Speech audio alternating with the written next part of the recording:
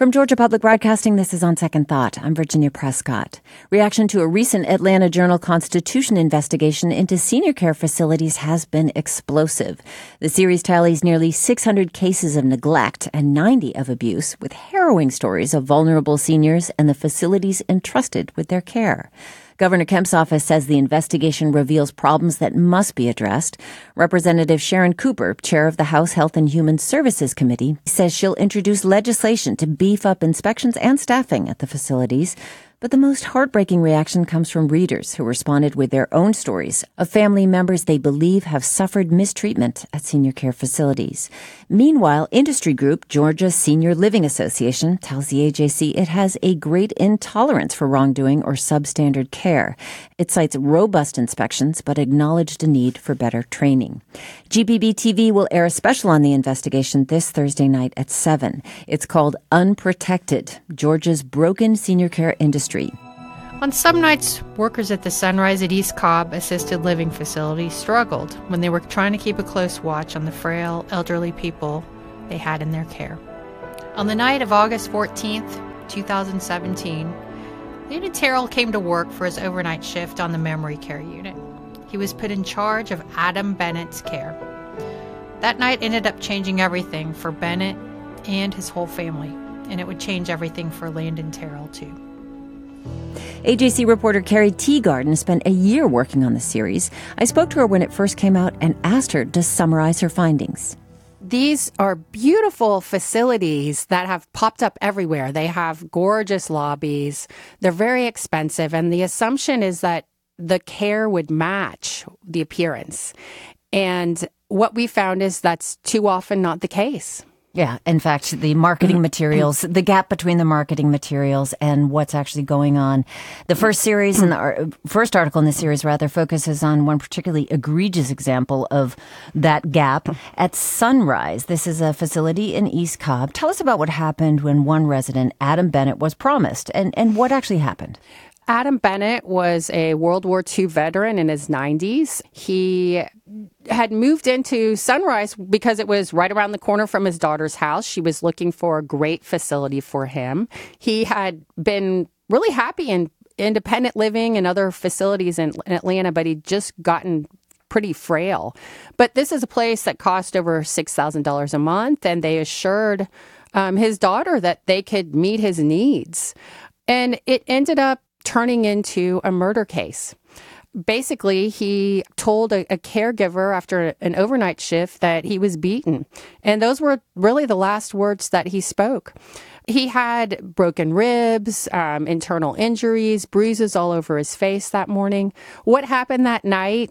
No one will ever know, but he had a caregiver that night named Landon Terrell who was charged with murder. A jury, after a week of testimony, really couldn't determine exactly what happened. Mr. Bennett had some dementia, so there was an argument that he shouldn't be believed. So the caregiver did end up getting convicted of elder neglect, but the family was devastated. And I think one thing I've experienced in talking to numerous families is they go to so much trouble, so much expense to care for someone in their last years. And if that goes wrong, there's no undoing that. Right. There's no kind of getting over that after someone had been such a beloved family member who'd provided and been just a great person. I'm going through it myself with an in-law here in Georgia. But, cases, a murder case is one thing, but there are so many cases that you document about just neglect. For example, another World War II veteran left outside in 100-degree heat. Yes. AIDS assaulting residents, even some sexual assault among residents. A woman whose broken hip was unattended for 9 days. Were these reported when they happened? Well, some were, some weren't. The whole issue of things not being reported and then Georgians being able to find out about them even when they are is a big part of what we're looking at in our report, because it's very hard to find out real factual information about all these facilities around the state that are inspected, but to try to find information is very difficult. And then the fact that complete information isn't there. We found it's very common for facilities not to report incidents that they're required to report. And we have a story about how prosecutors who specialize in elder abuse are very concerned across the state that they're not being told about the cases that they want to know about.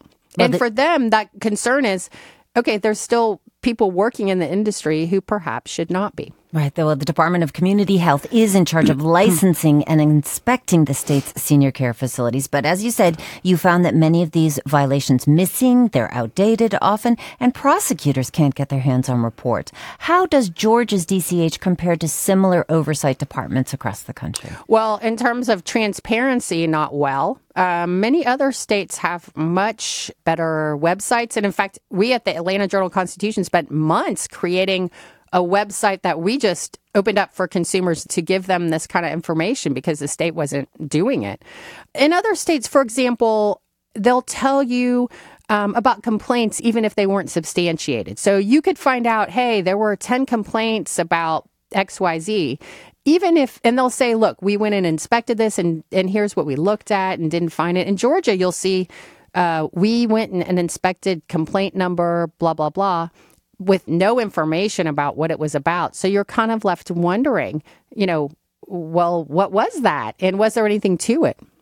Carrie Teagarden is my guest. She's an investigative reporter at the Atlanta Journal-Constitution, and we're talking about her series that she's been working on assisted living homes in Georgia, revealing a, let's say, somber state of affairs for senior care. And let's just also point out that the AJC did build this online database where people can go and look at the places that they're concerned about, maybe that they're looking at, considering, yes, maybe where someone lives. But upwards of 3,700 separate violations that you and your team comb through.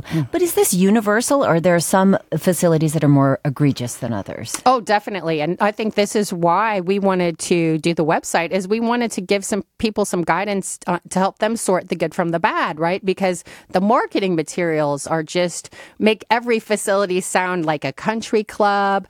They have, chef-driven meals. They have these beautiful facilities, and we have an element of our series that kind of talks about the realities versus the marketing. But you can go on and get real information. Okay, we collected police reports for many facilities, the inspection reports, obviously. We rated each violation so you could get a sense of how serious it was, and then gave you some charts to show how does this facility compare with others in terms of violations. And this is for across the entire state of Georgia. And these are the places that are private pay. They tend to be about $3,000 to $8,000 a month, so it's significant expense. And we're seen as like the ultimate solution. Nobody wants to put their parent in a nursing home. Mm-hmm. And this is seen as like the really nice place. In too many cases, they're not living up to the hype. Right. Well, the AJC did find more than 600 cases that it deemed as neglect. You said they rated them. Department of Community Health cited only 4. Now, why are these numbers so different? It's weird in Georgia. They don't really use the word neglect. They will have rules that we determined were neglect. They will sometimes cite people for abuse, which is defined, but it's kind of a missing thing in our definitions in Georgia. There are long lists of rules that people have to comply with, and many of them are not all that stringent. For example, staffing, okay? In Georgia, you only have to have one frontline staff member caring for people for every 15 residents during the day and every 25 residents at night. I mean, imagine if you're a caregiver with very little training, trying to deal with 25 people overnight and people start having issues, the situations that people find themselves in, again, as with very little training, I can't imagine it myself. And it's very low-wage jobs, $10 to $12 an hour. Right. And so understaffing is a huge problem, not having trained staff. What have the facilities said in response to this series and other complaints? The industry really was a little hard to get information out of, and so was the state for this series. It's an industry that hasn't had a lot of scrutiny. but I think they feel like they're serving an important need, and that's true. Consumer advocates in Georgia fought for years to get the designation of assisted living, which allowed a little bit higher level of care than what we'd had before, which was personal care homes. And this was seen as a way for people to age in place in a residential environment, okay? The kind of setting that we all would sort of prefer over a medical institutional model, which is more like what nursing homes are. And I think the concern is that people are living longer and they're very frail. And this is not a medical model. So it's a place where people are supposed to get, showers, meals, help getting dressed. But there aren't nurses and doctors running around, checking on people. I think it's true that it's a needed industry. But I think what we found is it's not delivering the care that people would expect, especially given the price tag with it. And that your desire is to give people a very comfortable, experience in their older years when they're frail. Despite the saltwater pools and other amenities that are advertised in these places. If you can't tell, I am on this beat right now. Well, okay, so Money's report also touched on abuse between residents, including allegations of physical and sexual violence. Now, how do you track this, especially given so many residents with memory issues? Yes. You don't want to blame the residents for this kind of thing. It's just, it's part of dementia. But what we found is that the experts in this will tell you it's the responsibility of the facility to staff adequately so that they can protect residents from each other. We found in inspection reports, residents sleeping in each other's beds. There's a case of a hospice worker who was so upset about her patient being abused that they had to take extreme measures because they felt like the facility wasn't doing its part to protect the resident. It's complex. And we found that even though the training is very minimal, it's very commonplace, even with people dealing with folks with dementia, are not getting even that very minimal required on-the-job training. Right. So imagine being put in that situation of trying to handle someone with dementia. It's a very, very hard job. Very hard job for very little pay. Right. Well, okay, so this is a pretty heavy topic, and there are some tragic and very difficult stories in here I do want to note. How has this reporting been for you personally? We've just got a minute to go. I feel like the sad part is the helplessness of many of these people. We wrote about a woman with dementia who the allegation is a care aide burned her with cigarettes all over her body. Things like that you just think someone is so vulnerable, sometimes unable to speak, won't be believed. They're some of the most vulnerable people I've written about. And that's what I think gets to you. Yeah, I'm sure you've heard from a lot of people that are struggling with the same thing, finding the right place. The outpouring from our readers has been huge, and we hope people will continue to contact us. And also folks who've worked in the facilities, we would love to hear from you as well.